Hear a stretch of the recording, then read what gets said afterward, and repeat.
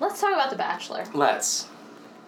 What the crap is happening? Listen, I've a little bit come full circle on Corinne. Not that I like Corinne. I think she's perfect for Nick. I think she's kind of perfect for Nick, but also, I know that somewhere in their, editor's vaults, they have another edit of the show where Corinne is, kind of like oddball spoiled rich girl, not the villain, and Vanessa is the villain of the show. Ooh, accurate. May I make a literary comparison? Please. I hope you think this is funny, because I thought it was. So, pity laugh if you must. Okay. Okay, so I tweeted this the other day because I was watching The Bachelor, and I was thinking, Raven, she's a mass market paperback. Rachel, she's literary fiction. Mm-hmm. Corinne, she's a romance novel. Vanessa, she's a self-help book. Oh. Which would you rather read?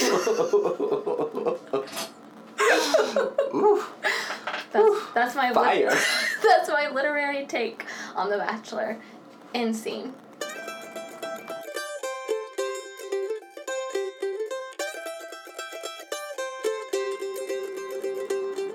Welcome to episode 108 of From the Front Porch, a collection of conversations on books, small business, and life in the South. My name is Chris Jensen, and I watch The Bachelor. And I'm Annie Jones, owner of The Bookshelf, an independent bookstore in beautiful downtown Thomasville, Georgia. It's reading recap time. Yay! What did you read this month? I read a lot of things. This will be the month I remember I actually liked a couple of audiobooks. Oh, yeah. So I think I read maybe more quantity-wise than I'm used to reading. Or, I don't know, kind of. Because I was reading more books at once than normal. Because you were doing two media. Yeah. I'm also trying to get on the historical nonfiction bandwagon in hopes of reading one chapter a night of Hamilton. Oh. I'll report back. But in the meantime, yeah, I feel like I read a lot of books in February, so it should be fun. All right, so let's start off. You started with The Hate U Give. The Hate U Give is a young adult novel, I believe, by Angie Thomas. It is a book loosely based, I guess, on the Black Lives Matter movement. Okay. I picked it up because it was an ARC. It was the start of Black History Month, and you and I were both trying to read books by Black authors this month. And, yeah, YA is not my typical genre, as we already have established. And correct me on this, but I feel like a lot of young adult literature is dialogue heavy. I wouldn't know. Maybe you will when you attack a couple of reading resolutions. We'll talk about that at the end. And please, well, I'm sure if I'm wrong about that, we will hear about it. But that's kind of sometimes my impression, is that you get a lot of dialogue. And I know, and I have had conversations with some listeners who love dialogue-heavy books. That's not really always my favorite. And The Hate U Give has really compelling characters. There's basically this young 16-year-old girl, and she is in a car when she and her friend are pulled over, and they don't quite know why they're being pulled over, and there's a shooting involved with a police officer, and her friend dies, and we kind of get the fallout in her community, and we might see why protests happen if we don't know why those normally happen. The book kind of gives you a good look at what happens in communities when these violent interactions occur between police and citizens. I appreciated all of that, and I thought the writing was really good because I found the protagonist and her family in particular to be really well thought out and constructed.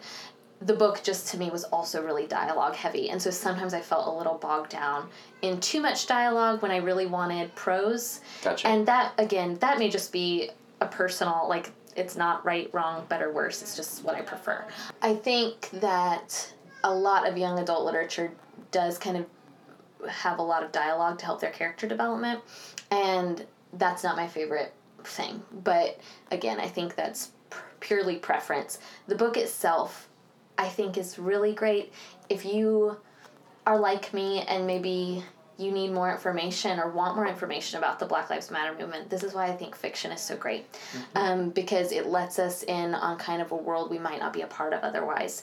And for that, I really not only appreciated it, but I thought, again, well-constructed family that I really wound up caring about at the end and wanting to know what happened to these people. And she approached the subject with nuance. So in the book, there's also a black police officer who is clearly struggling with which community does he belong to. Does he belong to the law enforcement community? Does he belong to his black community? How does that work? And I really thought, especially for a YA novel, That's compelling. That's really nuanced and interesting, and I think that's happening in a lot of communities, and to be able to talk about it safely is what fiction does best. So The Hate U Give by Angie Thomas, I think she's a Southern writer. I think she's from Mississippi.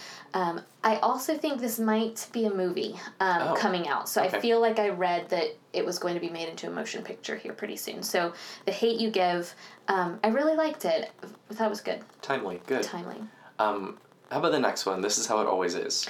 Oh, can we talk about what I read? I'm just looking at this physical list and lots of things here.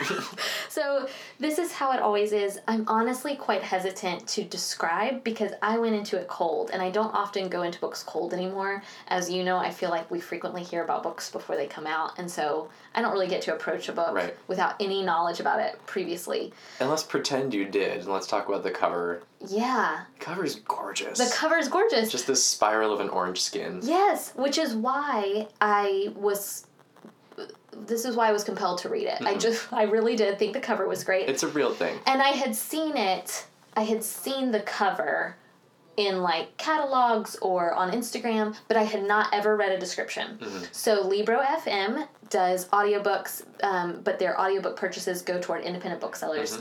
And they've got this great program where you can listen to advanced reading copies. And I saw that this one was available. I needed to test out Libro FM for a couple of reasons and decided to test it using this book. I'm glad I went into this book knowing nothing, and so I want to give listeners and readers that service. So here's what I will say without giving away. I don't want to give away too much.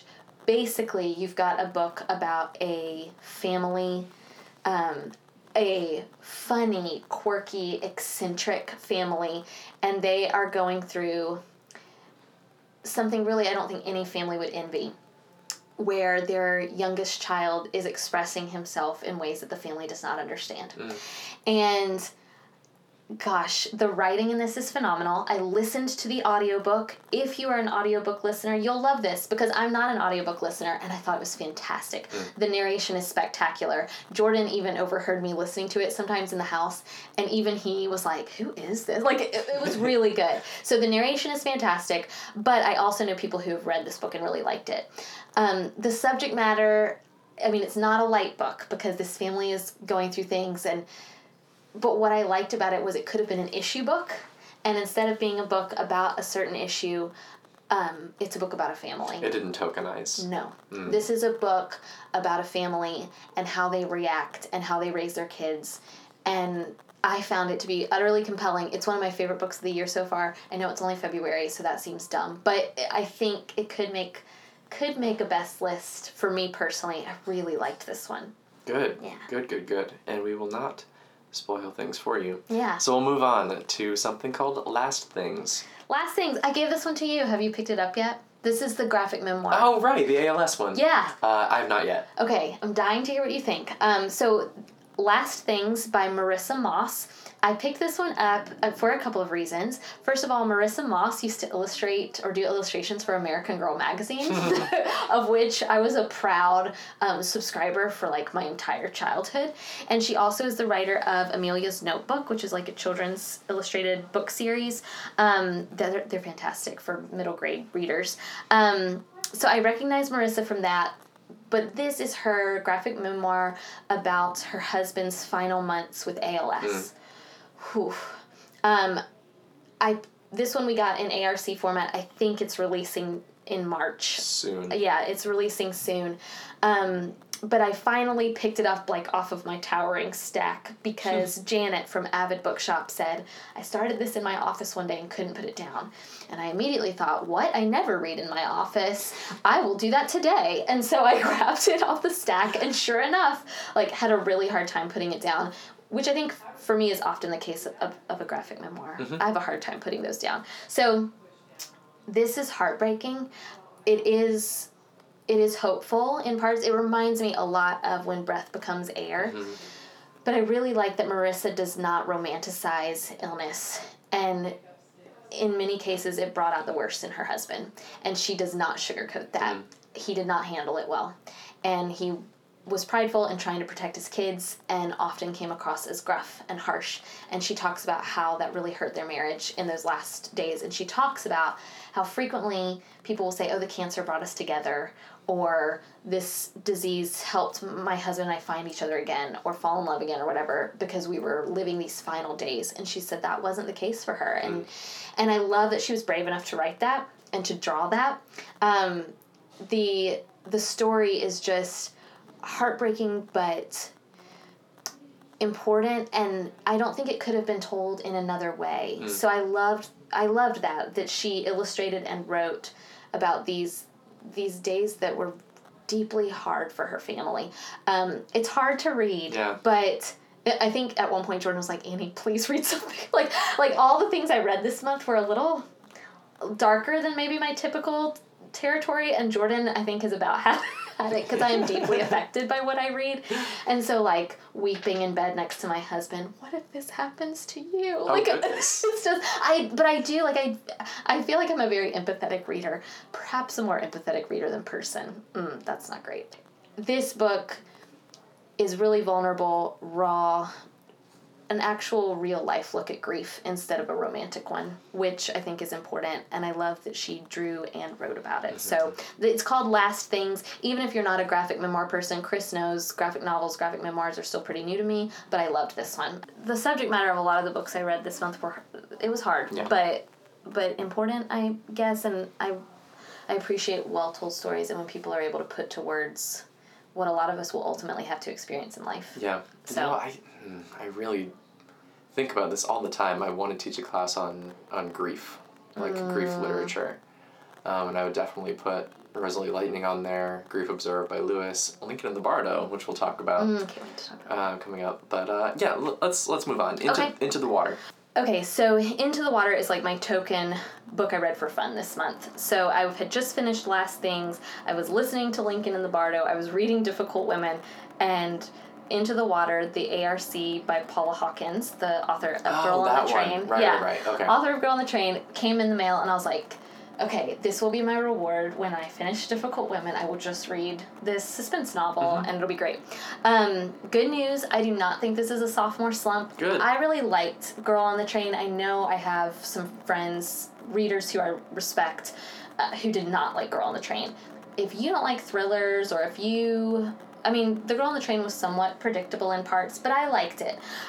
Into the Water is the same vein. So if you didn't like The Girl on the Train, Into the Water, probably not for you.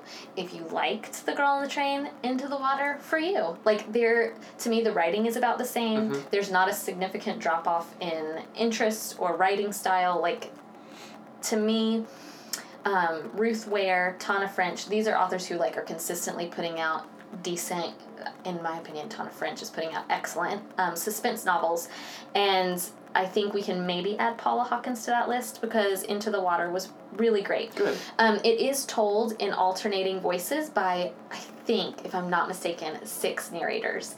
And that, at parts, got a little bit like, who is this again? Like, who's Nikki? I don't remember. Like, I would have After to... Lincoln in the Bardo. Yeah, well, I think that's part of it. I was like, oh, I'm reading... Well, and I'm also reading Homegoing. And they're similar, where you're like, wait a minute, I gotta go back to my character list. So, Into the Water occasionally had that vibe. It is about a town that has a river running through it, and women all throughout history have died by drowning, by committing suicide. They used to put witches in the water to see if they would sink or swim, like that kind of thing. So kind of this whole history of women dying in this water, and then now it's modern times and someone has committed suicide, but then there's another one and they wonder, oh, are these related? Are these homicides? Anyway, really well done if you liked The Girl on the Train. If you didn't like The Girl on the Train, this is not going to be for you. It's the same type of deal. I really liked it, thought it was compelling. Comp aside, obviously, from The Girl on the Train, to me was Woman in Cabin 10. Okay. Same kind of feel. I started reading it and really had trouble putting it down, so which is always, to me, a good sign. That's what you want from that kind of book. Yeah. Good. One that you had the opposite reaction to that we've talked enough about on the podcast probably, but Difficult Women. Yeah, I'll just be brief about this one. You and I both read this one. Did you finish? I have not finished. Okay.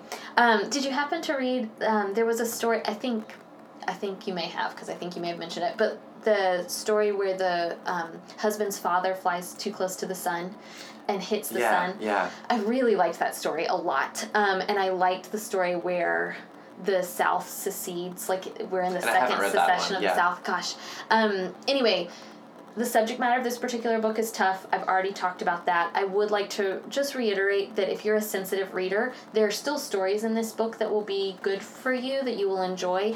But I am hearing back from a lot of readers that this was a tough one. And I think that's intentional. I don't think Roxane Gay is like, please just breeze through this. No. I think she wants you to wrestle with it. It's tough and it's supposed to be tough. It's supposed to be tough. Anyway, I don't know if you have anything to add. You and I didn't get to talk about it together. I feel like I reacted right between the way you and Emily did. Yeah.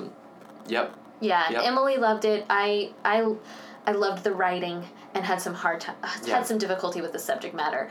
But I think that has a lot to do with who I am. And I think that's intentional. Yeah. I think she wants to make the reader uncomfortable. Yeah. Yeah. I will say one thing that I thought was cool we may try to find it to put in the show notes, but Emily mentioned to me after the podcast, she heard an interview with Roxane Gay, because one thing that struck us, and I'm sure it struck you while you were reading, is she's a fantastic storyteller in that she leads you right up to a point and then she cuts you off. Yeah. And Emily was saying in this interview she heard, Roxane Gay says, well, I have a formula for that. I basically tell 85% of the story, and I want the reader to do the last 15. A common editing trick, especially in writing workshops, is to just remove your entire last paragraph. Great. So to finish writing your story and then take out the whole last paragraph or even the last page. Yeah. And you can probably end it a lot sooner than you think you can. And it makes a better story. I don't know if I mentioned this on the episode, but I know of course you and I have talked about the similarities to Miranda July and the Adam Johnson short stories. But obviously very different, but to me Flannery O'Connor was a master of that craft, and where she really would take you to that point and then leave you, and she kind of toyed with the Southern Gothic and the grotesque. But she always, to me, she was genius in that way too, where she led you to a point and then she stopped and kind of let your imagination do the rest. It doesn't give you a nice conclusion at all. No. Lets you wrestle with it, try to figure out what this means. Yeah, and how you feel. And regardless of how I felt maybe during and while I was reading Difficult Women, it's also given me lots of things to gnaw and chew on after. And I do like that. And that's important. Yeah. If you want to hear more about Difficult Women, listen to our last episode, Love It or Loathe It, Volume 6. And now let's move on to the final book. This one I have read, and you have not quite finished this one yet? I'm not quite done. Okay, Lincoln and the Bardo by George Saunders. I talked about it positively when I first read it on last month's reading recap, but man, in hindsight, I think one of the best novels I've read as an adult. I love it so much. Can we talk about, so you read it, told me that you thought I would like it. I am loving it. I'm listening to it, which again is kind of new and different for me, but I really am appreciating the narration and what that kind of adds to the story. Right. But you mentioned, and it's true, there are so many voices telling the story, and the format is so different and unique. And I would like to talk about how this book can get in the hands of people who might pick it up and be intimidated by it. Yeah, and I think it's easy to be intimidated by it at first because it is told in these alternating narrators, but not 6, dozens, if not over 100. And some of these narrators are people talking. Sometimes these narrators are excerpts from books that exist in the real world that are actually just books of history. And they all have a tag at the end that say who it was. So it reads a little bit like drama, but without the character name at the beginning. The character name comes at the end of whatever they're saying, which might be a sentence or it might be 5 pages. There's no way to really know. And it took me... So I've been listening to it, and I do think... if this book is intimidating to you in the physical format, listening to it might be a good option. Yeah. Because I think the narration has helped because I'm literally hearing all these different voices, and some of them are Lena Dunham and Nick Offerman, and David Sedaris. Yeah. But then some of them are, of course, voices I don't recognize. But I am loving that because I'm able to then hear how it switches around from person to person. It took me a minute to realize, because I'm hearing it, it took me a minute to realize, the name that they're saying after is who that belonged to. Oh, so they do read the name. Yes. Okay, interesting. So it took me a minute to realize, does that name belong to what follows or what just came? So anyway, there was some confusion at first, but I think overall I'm having a really great experience because I'm listening to it. That being said, gosh, the writing is phenomenal. Mm-hmm. And I was telling Chris, I listened to a passage this week where I just felt I had to go get the physical book because I wanted to read it because it was so poignant and well done. And talking about novels about grief, this is the one. Yeah, this is one that's par excellence. Really, really profound, but told in an utterly unique way. I don't know about you. You have read probably a little bit wider than I, but I can't think of anything similar in style. The only thing that's even a little bit similar in my mind is Infinite Jest. Okay. But even so, not really. Only in that it's fragmented and that it has a lot of, end notes. Although this book doesn't have end notes. Mm-hmm. It doesn't make you flip back and forth at all. It just has these attributions from books. Mm-hmm. It's not a great comparison. But 20 years apart, there's an influence. Okay. A very slight one, but yeah. Anyway, if you're intimidated by Lincoln in the Bardo, please don't be, because No. I think it would be a shame to miss this one, and I'm afraid I almost did, and I'm glad you read it, Chris, so that I could then get your perspective, and maybe this podcast will help other people pick it up. Yeah, because I think it was one of the Indie Next reviews, and it was like, this page has this book has a 50-page learning curve, and if you can do that, then you're going to be rewarded, and it's going to be great. But I think you can cut that down, by probably listening to it, and also just kind of knowing going in that it's going to be fragmented and weird. It all takes place in one night in a cemetery. All of the characters are ghosts, except for Abraham Lincoln. Gosh, and the way they describe him. And you had told me there was a slight, you did not say 50 pages, but you were like, once you get the rhythm, you'll be fine. Yeah. And I think I was definitely aided by listening to it, but I think because I was coming off of Difficult Women, which was very intense for me, I found such reprieve in the very beginning story, and I'm not quite sure of who. I know Nick Offerman was the narrator. I can't remember. Mr. Bevins might have been his character. But his story, which is very early, the first few pages. The first chapter. Yeah. Okay, once I finished that first chapter, I was like, sold. Good. It took me 3. I want to know everything about this. It really sounds so dumb, but it's a book that gave me chill bumps, gave me goosebumps. All the time. Yeah. Every few pages, I was just kind of writhing on the floor. Well, I'm really glad I got your perspective because I'm afraid I wouldn't have picked it up otherwise. I think I've texted you 2 thank you texts. So thank you for pushing me to this one. I'm also in the middle of Homegoing, and I'm confident, I have to finish it before the end of the month because my book club meets on Monday. So I am a quarter of the way through. I'm very mad at myself for not reading it last year. Yeah.